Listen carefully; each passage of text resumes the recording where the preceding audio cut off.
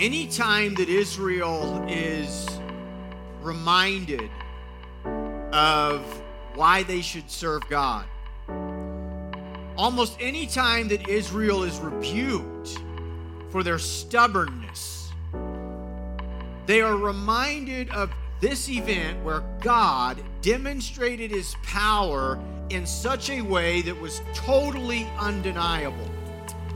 The parting of the Red Sea occupies in the Old Testament a very similar position that the resurrection occupies in the New Testament. Both serve as the marker, the measurement of God's divine power. That anytime someone's faith needed to be recharged and they needed to come back to the place of complete surrender to God, they were reminded of the time that God did this thing. This is by far the most significant event in the history of Israel. So this morning we're going to look at it, and we're going to look at some lessons. The final 3 lessons this morning are going to be very practical to the Christian journey, the Christian experience. And in the second part of this study on the passage through the Red Sea, we're going to see that the passage itself points to the resurrection of Christ. So this morning, what are the 5 lessons learned at the Red Sea? Number 1, God's place of liberation is a place of unconditional trust.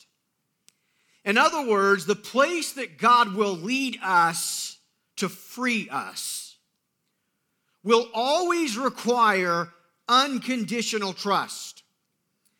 Egypt and the army of Egypt is coming in, breathing down the necks of Israel, if you will. They are in a wilderness where there is no way they could outrun Pharaoh's army, and they are backed up against the sea. Now here's what I want you to see this morning. God himself had brought them there. It was the cloud that had led Israel to this exact place. And in the opening of our text, the Lord had told Moses, "This is where I want you to stay." One of the places that the Lord told Moses they would be was between Pi-hahiroth, which means literally the place of liberty.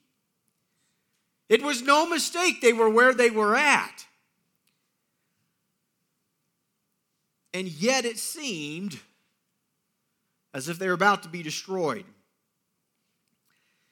The place of true liberty, the place of truly being set free by God, is always a place of unconditional trust. It's unconditional in that there are no other options. There is nowhere else to turn. What could Israel possibly do here?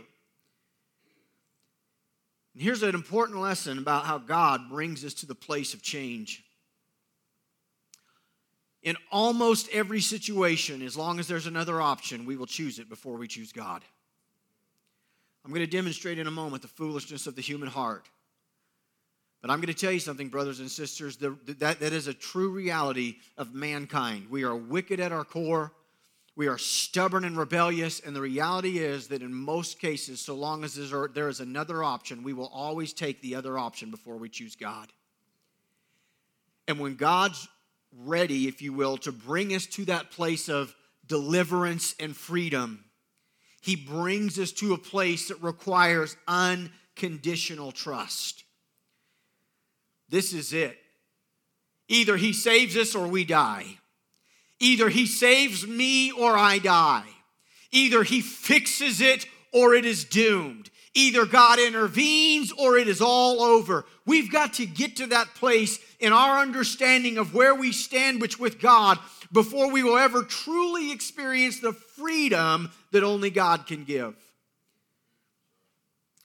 I'm a true believer that this is one of the reasons that sometimes people who have fallen the farthest are those who are most radically saved. Those whose lives are in complete, total, utter shambles when they finally come to that breaking point of unconditional surrender. They tend to be the ones that don't go to the left and don't go to the right. They just straightforward all the way. And that's because so many others have never really come to that place of unconditional trust. For so many people, God was just kind of like an option. That maybe if I choose this option, life will be even better than it already is. For some people, they saw God as a means to an end. They just wanted the favor of God to help them accomplish their own personal, selfish goals. And you will find that at any point in time that we come to God without unconditional trust, that our hearts will just waver back and forth and up and down, depending on whatever we're facing. In order to bring these people to the greatest deliverance that the nation had ever known, God would bring them to the place of their greatest need. This is where miracles happen. This is the stage upon which God steps up and works. When there is no other person, there is no other thing, there is nothing in this world that can help us but Him. The second thing I want us to note from our text is that God is in divine control of His enemies. In verse 3 and 4, God tells Moses that Pharaoh's already started thinking to himself, why did I let the people go? The rest of the Egyptians have begun thinking to themselves the same thing. He said, so I'm going to harden Pharaoh's heart, and he's going to come after you. Here's what we see, guys, is that God is in control of His enemies. Divine control. I don't fully understand and I don't think any human being will ever fully understand the link between human free will and the sovereignty of God. On one hand, Pharaoh and the Egyptians had already been thinking to themselves, they had already said to themselves, why did we let these people go? On the other hand, God said, I'm going to harden their hearts and I'm going to make them follow you in. Here's the lesson. God's in control of everything, brothers and sisters. He's not necessarily the one that makes everything happen. He's not the one that forces evil people to do evil things. But make no mistake about it, evil people are not in control of God. God is in control of all things. And when the time came, there's always a time with God when He says enough is enough. You might read that text and be like, well, this is pretty harsh. This is unfair to the Egyptians. God would harden their heart, draw them into the waters, and then drown them. Yes. But do not forget, God gave these exact same people time and time and time and time and time again and again and again and again and again. Did I say that 10 times? Remember?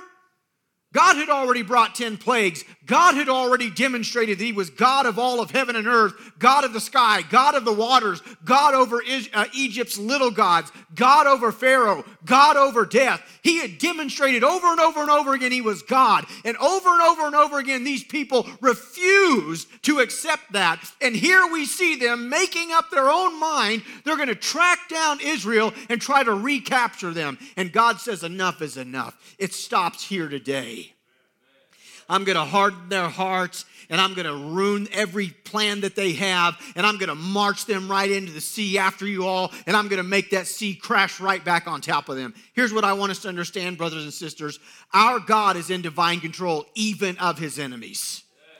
And for those of us that live in this world, in this day, and in this time, that should give us great comfort.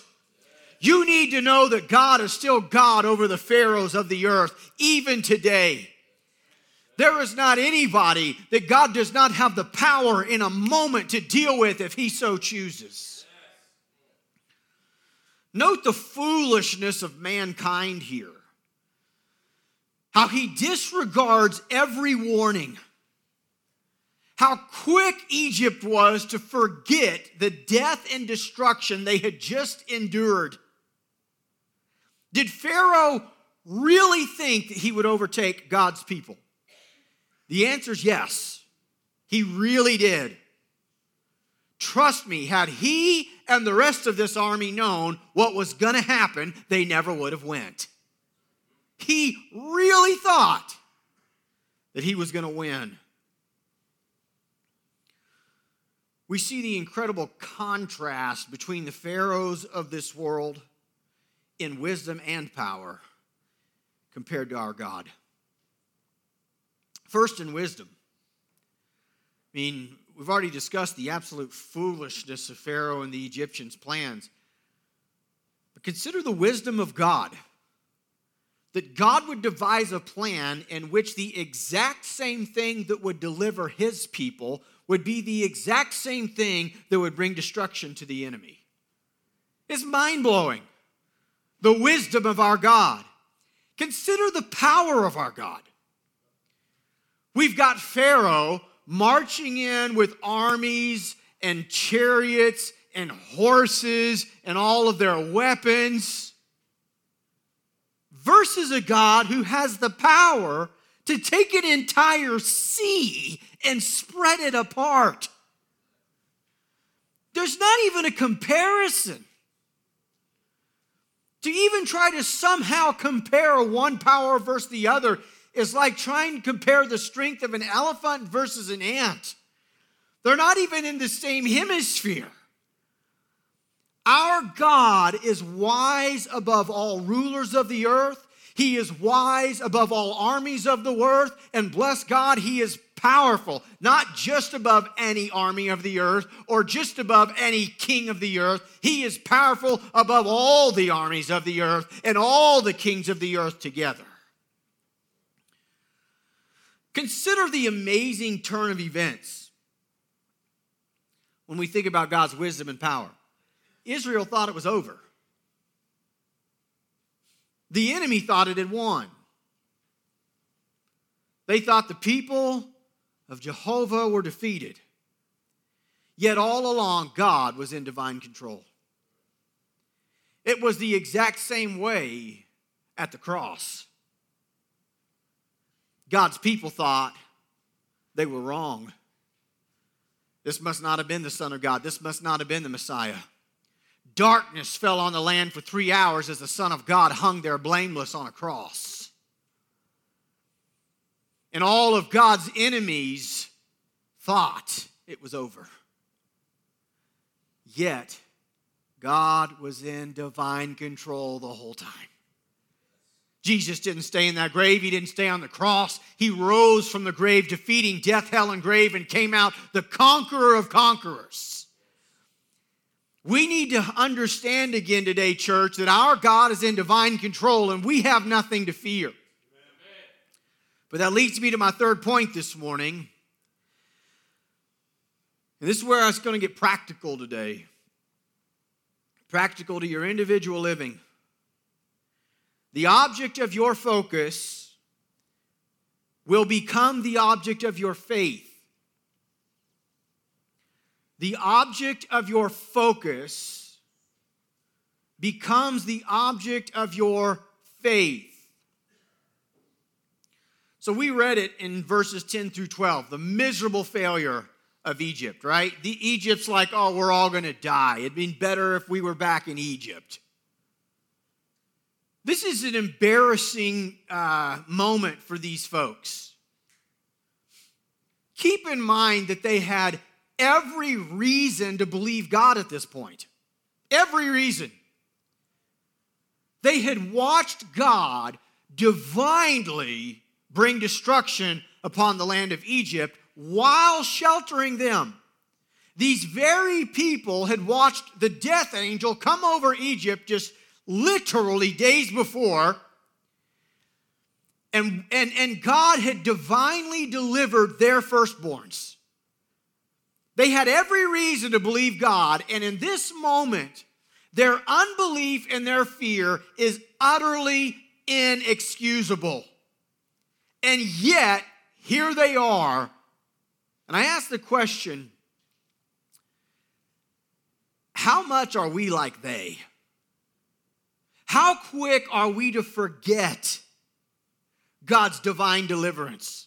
How quick are we to forget God's hand of power that He has demonstrated over and over and over again in our lives?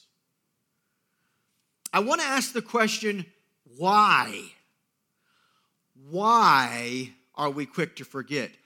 Why did Israel make this inexcusable mistake? The answer is found in Exodus 14:10. When Pharaoh drew near, the people of Israel lifted up their eyes, and behold, the Egyptians were marching after them, and they feared greatly. I'm going to say this again. The object of your focus becomes the object of your faith. In other words, the object of your faith, that's what you believe in. They begin to focus on the army of Egypt, and all of a sudden they begin to believe in that army. It's going to destroy us. It's powerful. There's nothing that we can do. See, they begin to focus on the army. They begin to focus on Pharaoh. And when we begin to focus on our circumstances, on the pharaohs of this world, on the problems that surround us, it will have the exact same impact every single time. It will cause us to want to roll over in fear. This is a really important lesson right now that many of you under the sound of my voice need to hear today. I'm going to say it and I'm going to hammer it, and it's going to make some of you mad. Some of you all need to quit watching Fox News so much. Now, I'm not saying you need to watch CNN more. Do not misunderstand me. That's not what I'm saying. I'm not saying you need to switch where you're getting your news. What I'm saying is you need to quit focusing on all that's so wrong all the time. Sitting all cooped up in your house all day long, focusing on the pharaohs of the world and this army and that army and this bad man and this evil man. There will always be evil people amongst us. Wake up. The world ain't any different today than it's always been. And if you're going to focus on it and you're going to sit around and stew on it all day long, every day, you will be absolutely robbed of your peace. And that's your choice. You can choose to be despondent and in despair and anxious and worried the rest of your life if you want to as a child of God. That is your choice. But understand it comes by a conscious choice to focus on all that is wrong. That's your choice. People who that is their story, they often look at the few, that I will say the few of us, that don't live in that defeat, don't live in that fear, don't live in that despair. And you know what they think? They think, oh, you just got your head stuck in the sand. You don't know what's going on. No, I don't have my head stuck in the sand. It's just my gaze is a little higher than yours. Amen, that's right. I don't stop looking up when I see all that's wrong on the earth. I just gaze a little bit higher and look up to the throne where my God still sits, and I'm reminded He is God all alone. He's God on the throne. He's God of heaven. He's God of earth. And if He is for me, who else can be against me? The object of your focus becomes the object of your faith. And when you focus on all that's wrong and all the circumstances and all the evil in the world, what happens naturally, your nature begins to tremble in fear. Look at how far unbelief will take your mind. In Exodus 14:11, they said to Moses, "Is it because there are no graves in Egypt that you've taken us away to die in the wilderness?" How absurd is this reasoning? I mean, the reasoning of unbelief is absolutely absurd. First of all, God had already led them out of Egypt. Let's just keep that in mind. Even though Egypt's coming after them, just keep in mind there has already been a moment when Egypt said, "Get out of here." God has already led them out. He has led them here by the pillar of cloud and of fire. He has done so by his own power and his own might, which they have witnessed with their own eyes. But number two, consider how absurd this question is when we are reminded that God had already promised them that they would worship him on Mount Horeb. This is where it all started back in Exodus chapter 3, when God shows up to Moses at the burning bush. One of the things God tells Moses is that not only is he going to lead the people out of Egypt, but that they would also worship on Mount Horeb. That hadn't happened yet. And these people knew that's where they were headed. They knew that this is where this was leading. Listen to me carefully, though. Where faith is not exercised, even the promises of God bring no comfort. You want to focus on all that's wrong on the world and all the pharaohs and all the bad and all the negative? Even the promises of God bring you no comfort. You can have somebody like me sit in front of you all day long and quote promise after promise after promise, and you're just like, but you don't hear me, preacher. There's bad people out there.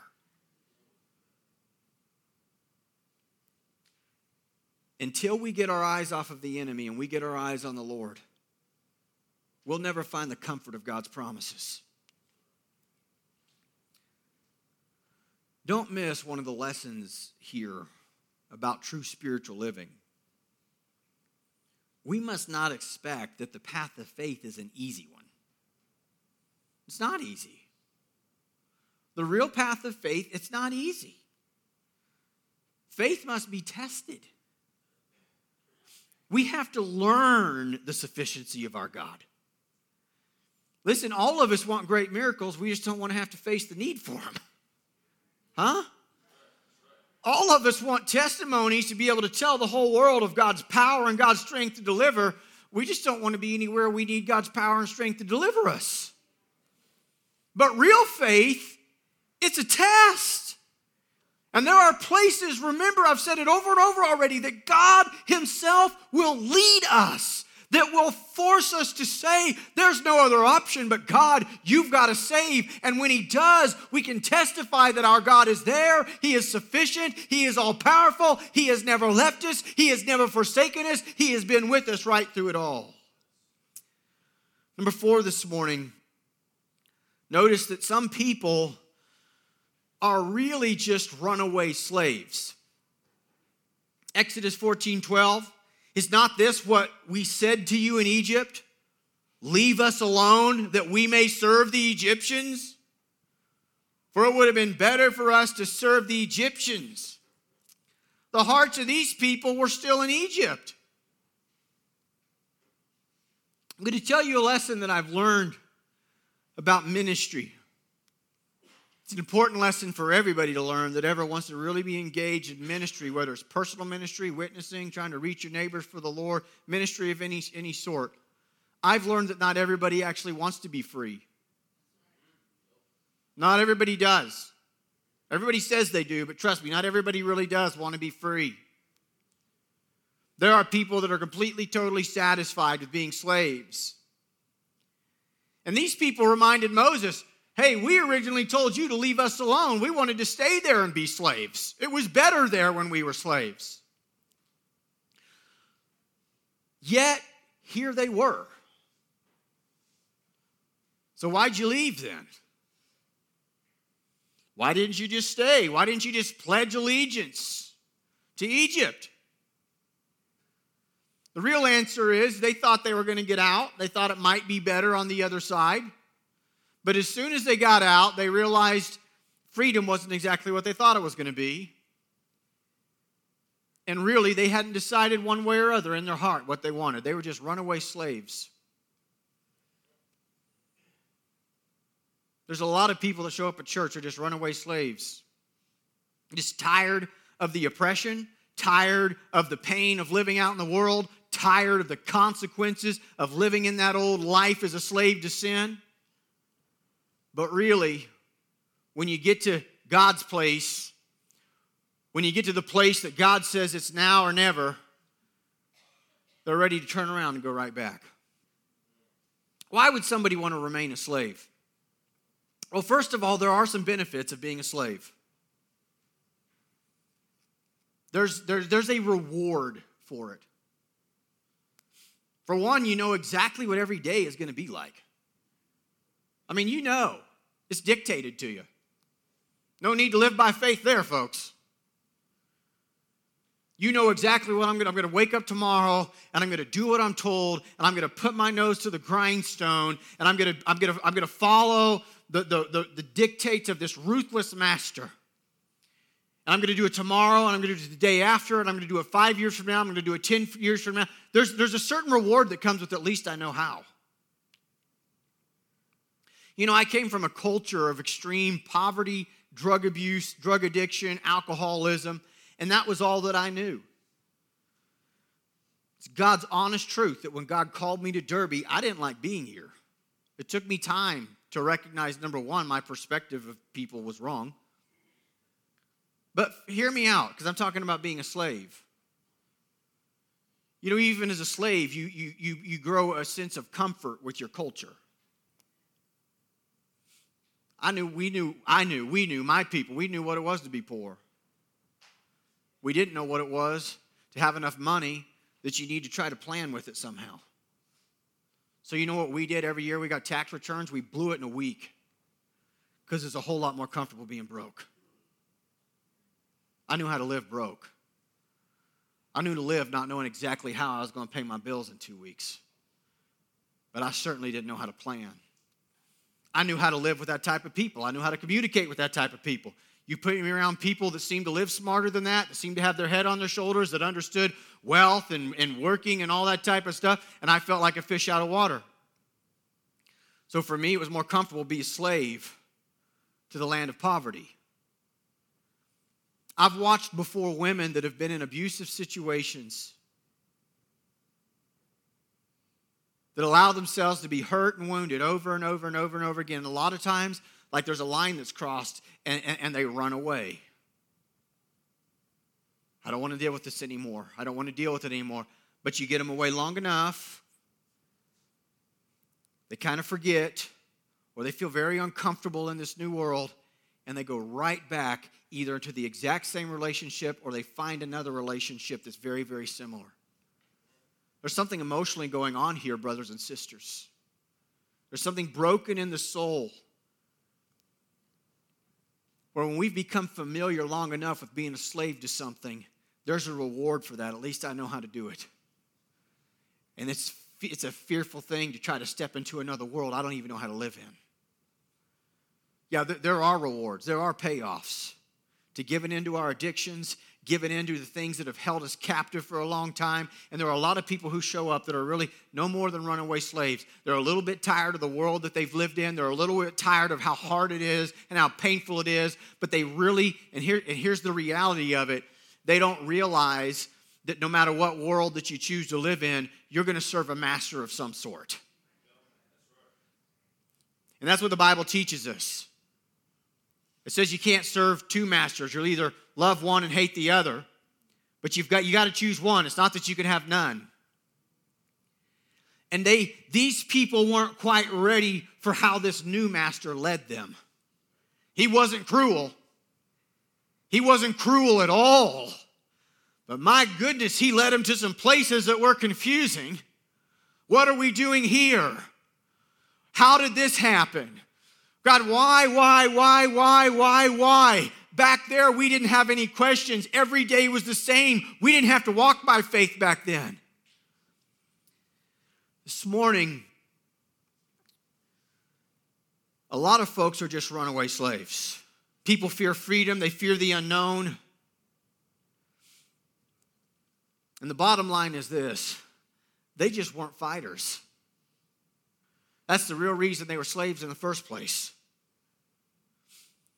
At some point in time, you've got to get when you need something that you've got to break out of, you need to recognize God's willing to help. God will lead you to that place of freedom, but it's going to be a place of unconditional trust.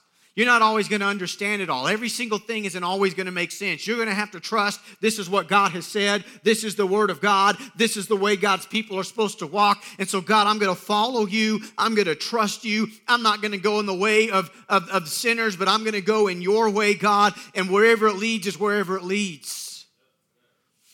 Number 4 this morning. Number 5, excuse me.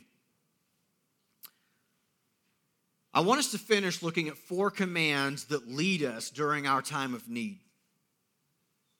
Okay, so I've spent the entire sermon so far really building up to this point, dealing with the reality that we are quick to forget God, we are quick to forget His power, that we are capable of getting to a place where God has led us out of Egypt.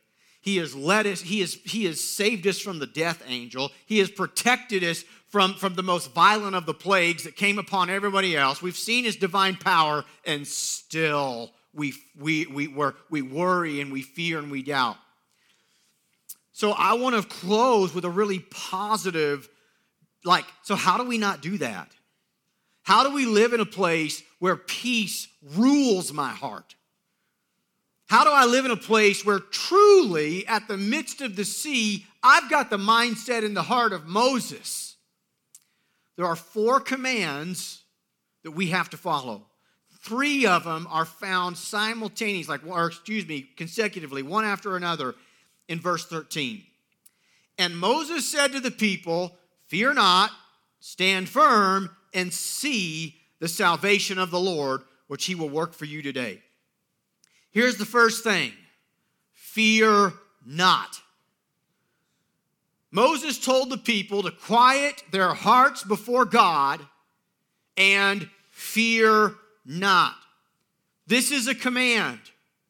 And it's not based upon knowing anything in the future. It's not based upon the army has been disappeared. It's not fear not, for the army has disappeared. Fear not, for there is no need for faith. Fear not is a command. It is a choice. Fear not is what God told Abraham in Genesis 15. Fear not, neither be thou dismayed. That's what God told Joshua as they were about to go in and conquer in the promised land. Fear not is what God told Gideon. Fear not is what David told his son Solomon. Isaiah said, "Be strong, fear not, behold your God will come." Fear not was what the angel told Daniel. Fear not, little flock, is what the Lord says to us. And the psalmist in 23:4 says, "I will fear no evil." But how is this obtained? I believe the most simple statement in all of the Bible that teaches us how to fear not is Isaiah 26:3. And here's what it says. "You keep him in perfect peace, whose mind is stayed on you, because he trusts in you." It's the same thing I've been saying over and over and over again this morning. Depends what your mind is stayed on. Depends what you think on all day long. Depends what your eyes choose to be focused on. God keeps us in perfect peace when our mind is stayed on Him. But brothers and sisters, this is the command, fear not. Everything that follows, I'm going to teach you a spiritual process this morning that leads to peace and it leads to seeing the deliverance of God. It leads to forward movement. But it starts with choosing to fear not. It is a choice. And so long as you're going to be gripped by fear with everything that's going on around you, you might as well hit pause and get that thing done in your life. Learn how you're going to get over that. Because everything that goes forward, it does not apply to you. You cannot do what I'm about to tell you so long as you're gripped by fear. Number 1, fear not. And then, number 2, stand still. All attempts at self-help must end. All activities of the flesh must cease. This is the right attitude in the place of trial. And how impossible is this to the heart gripped by the flesh and gripped by fear? You know what the natural man does? The man or woman who's controlled by their own flesh? Anytime that we see problems coming our way, we have to do something.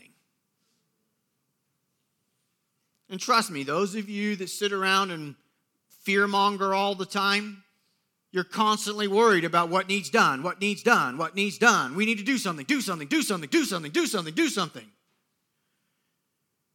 And just like the people of Israel, you're terrified because there's nothing we can do. The problem's so huge, there's nothing we can do. This is what the flesh does. It's a doer.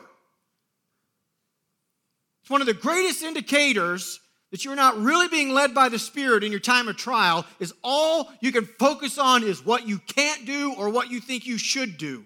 Do. Here's what God said, be still. In fact, he later tells them the only thing you need to all do nothing except be silent. Like that was their actual action, to stand and be silent. How impossible is this truth to be received by the fleshly mind? How impossible is this to the heart, still controlled by the thoughts and the sight of the natural man? But God says this is the way. Fear not. Stand still. All of your actions have to cease. Everything you think you can do needs to cease. Because there are no fleshly answers to divine problems. There's none. No matter how much we try to sanctify our actions, we'll call them good works. We have a way of Christianizing and justifying all of our rebellion. We'll call them good works, whatever you want to call them. Baptize them however you choose. In the end, when we are facing divine problems that we think we can come up with human solutions to, it is only proof of our unbelief. You have to fear not, and you have to stand still. Number 3, see. Fear not, stand still, and see the salvation of the Lord. Now this seeing is a spiritual seeing. In fact, in the Bible, what we see by faith is never what is visible to the natural eye.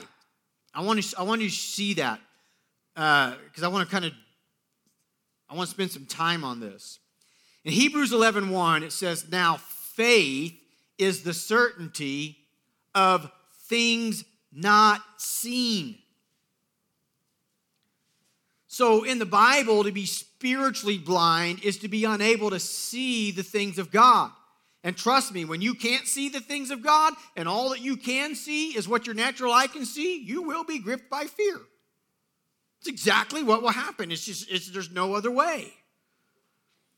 But you get your eyes off of Egypt, you get your eyes off of Pharaoh, you get your eyes up to heaven, and you choose to fear not, and then you are willing to stand still and stop trying to figure out a solution in your flesh to divine problems, then and only then will you ever begin to actually have that spiritual vision and see what God is doing.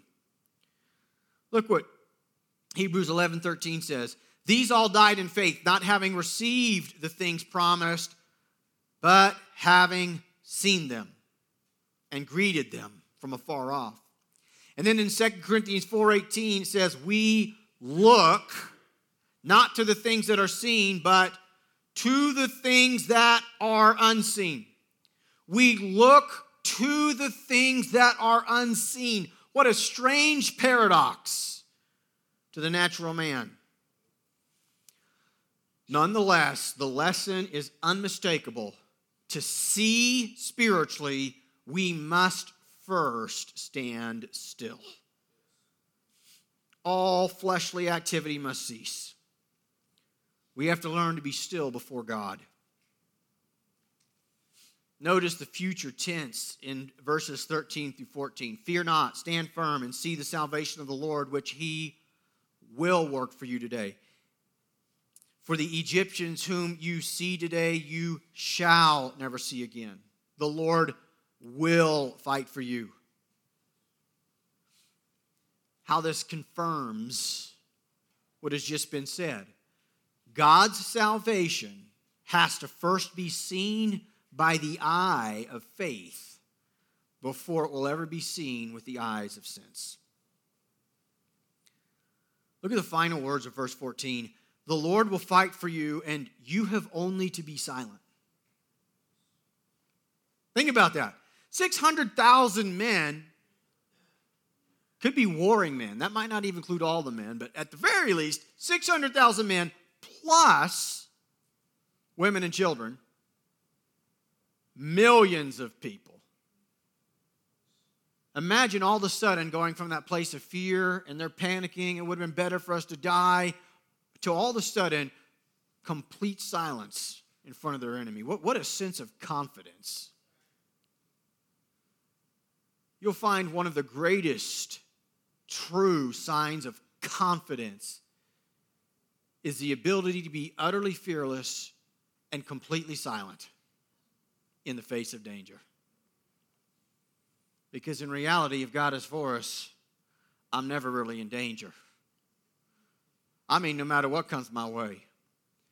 We'll look at this next week when we see the parallel between death and the resurrection and the Red Sea. But even death has lost its sting for me. For the child of God, do you realize death is the very portal by which we get to see our Savior face to face? Come on. If you want to see the things of God, you've got to learn to stand still. And then number 4, we see in verse 15, Moses tells the people to go forward. This is the 4th spiritual progress here. First, you got to fear not. Then you got to stand still. Then you see. Then you go forward. This is not a contradiction. This is a divine order. Until you have first learned how to fear not, until you have next learned how to stand still and cease all the activity of the flesh, until you have next learned how to see with the divine vision that God has given of what He's doing, you will never really know how to move forward with God. And note that before there was any moving forward, there was a focus on the promise. We've already read it, but I want you to look at it with the emphasis on the promise in verse 13. Fear not, stand firm, see the salvation of the Lord, which He will work for you today. See the salvation of the Lord, which He will work. There was no moving forward until first they had divine direction from God. You see, this was a step of obedience. This was a step of faith, not a step of the flesh. I want to note 2 things about the walk of faith that God has called all of us to, and I'm going to close this morning. First of all, let's look at where God was leading Israel specifically. In verse 22, the people of Israel went into the midst of the sea. That's where He was leading them, into the midst of the sea. And we learn something about how they went into the midst of the sea in Hebrews 11:29. By faith, the people crossed the Red Sea on dry land. So it was by faith that they entered into the Red Sea. What does that mean? So I'm going to tell you something that I believe. First of all, the Bible is clear that faith is seeing the unseen. That faith is not guided by what the natural eye can see. Look what Psalm 119, 105 says. Your word is a lamp to my feet and a light to my path. You know what that means? It means that God's word never shows us the complete end to where we're going. Like, we don't know how to get there. You have to be willing to walk forward in the light that God has given you before he's going to give you any more information about what's further down the road. If you can see the end with your natural eyes, then it doesn't require faith. So here's what I believe. I really do believe what I'm about to tell you. I believe with all my heart that the sea parted in a V. That's what I believe. I could waste the next 5 minutes of your time proving to you why I believe that biblically. I mean, I think there's a lot of proof to that based upon the way that things are worded, on how the seas parted. But I also believe that because faith requires us to trust God, I don't believe that God took the sea and parted it completely all the way through where they could see all the way on the other end. Like, oh, well, that's where we're headed. I think it was a massive V, and it was obviously unmistakable that a divine miracle had occurred, and this is where God was leading them, and that as they begin to march in, it continued to part for them as they marched forward. That's what I believe. And here's the lesson. If we're going to advance in our faith, if we're going to learn how to get to and live in the spiritual promised land that God has promised to his sons and daughters, we must learn to move forward, understanding God's never going to show us every specific detail of what's going to happen between here and there. You just got to trust God and move forward. There are so many people that stay stuck in their faith. They know really where God's leading them, like what the goal is, but they're afraid if I take this step and I do this, I don't know what's going to happen. Come on, God called Abraham out of the land of Ur and said, get up and get out of here and just head towards the land that I will show you. Like, I'm not even going to show you now or tell you where it is now. Just get to moving.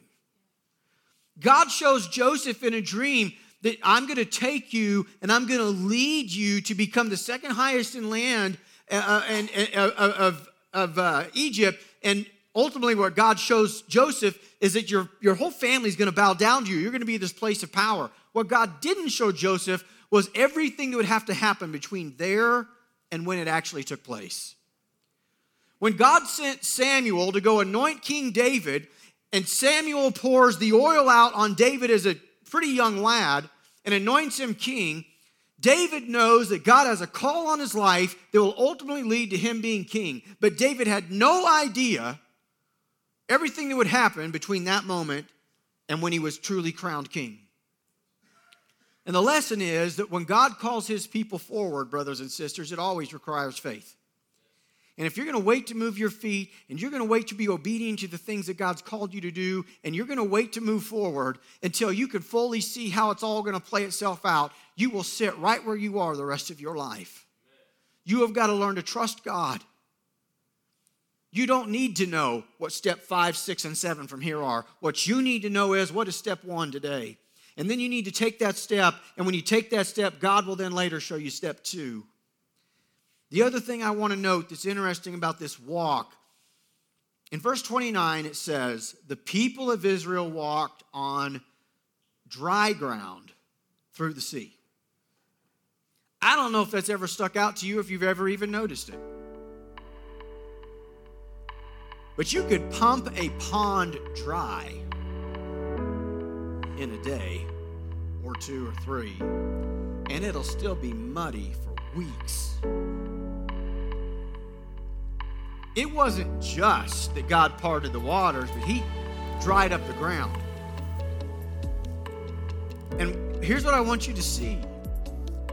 While it would seem like this path of faith is a scary one, not only was God in control of it, but the very ground upon which they walked, he had made firm. You will never find yourself in a better situation than right in the middle of the will of God for your life. Sometimes it's going to be scary. Sometimes it's not going to make sense. Sometimes God's going to lead you places that you're going to scratch your head and say, why are we going through a sea? Why are we doing this? He's going to bring you to places where you're going to say, I've never had to face this thing before. But here's what you need to know. Wherever God leads you is always solid ground. This is the promise for the sons and daughters of God, that when we are following our God, He makes the way, He parts the waters, and He gives us dry ground to walk on.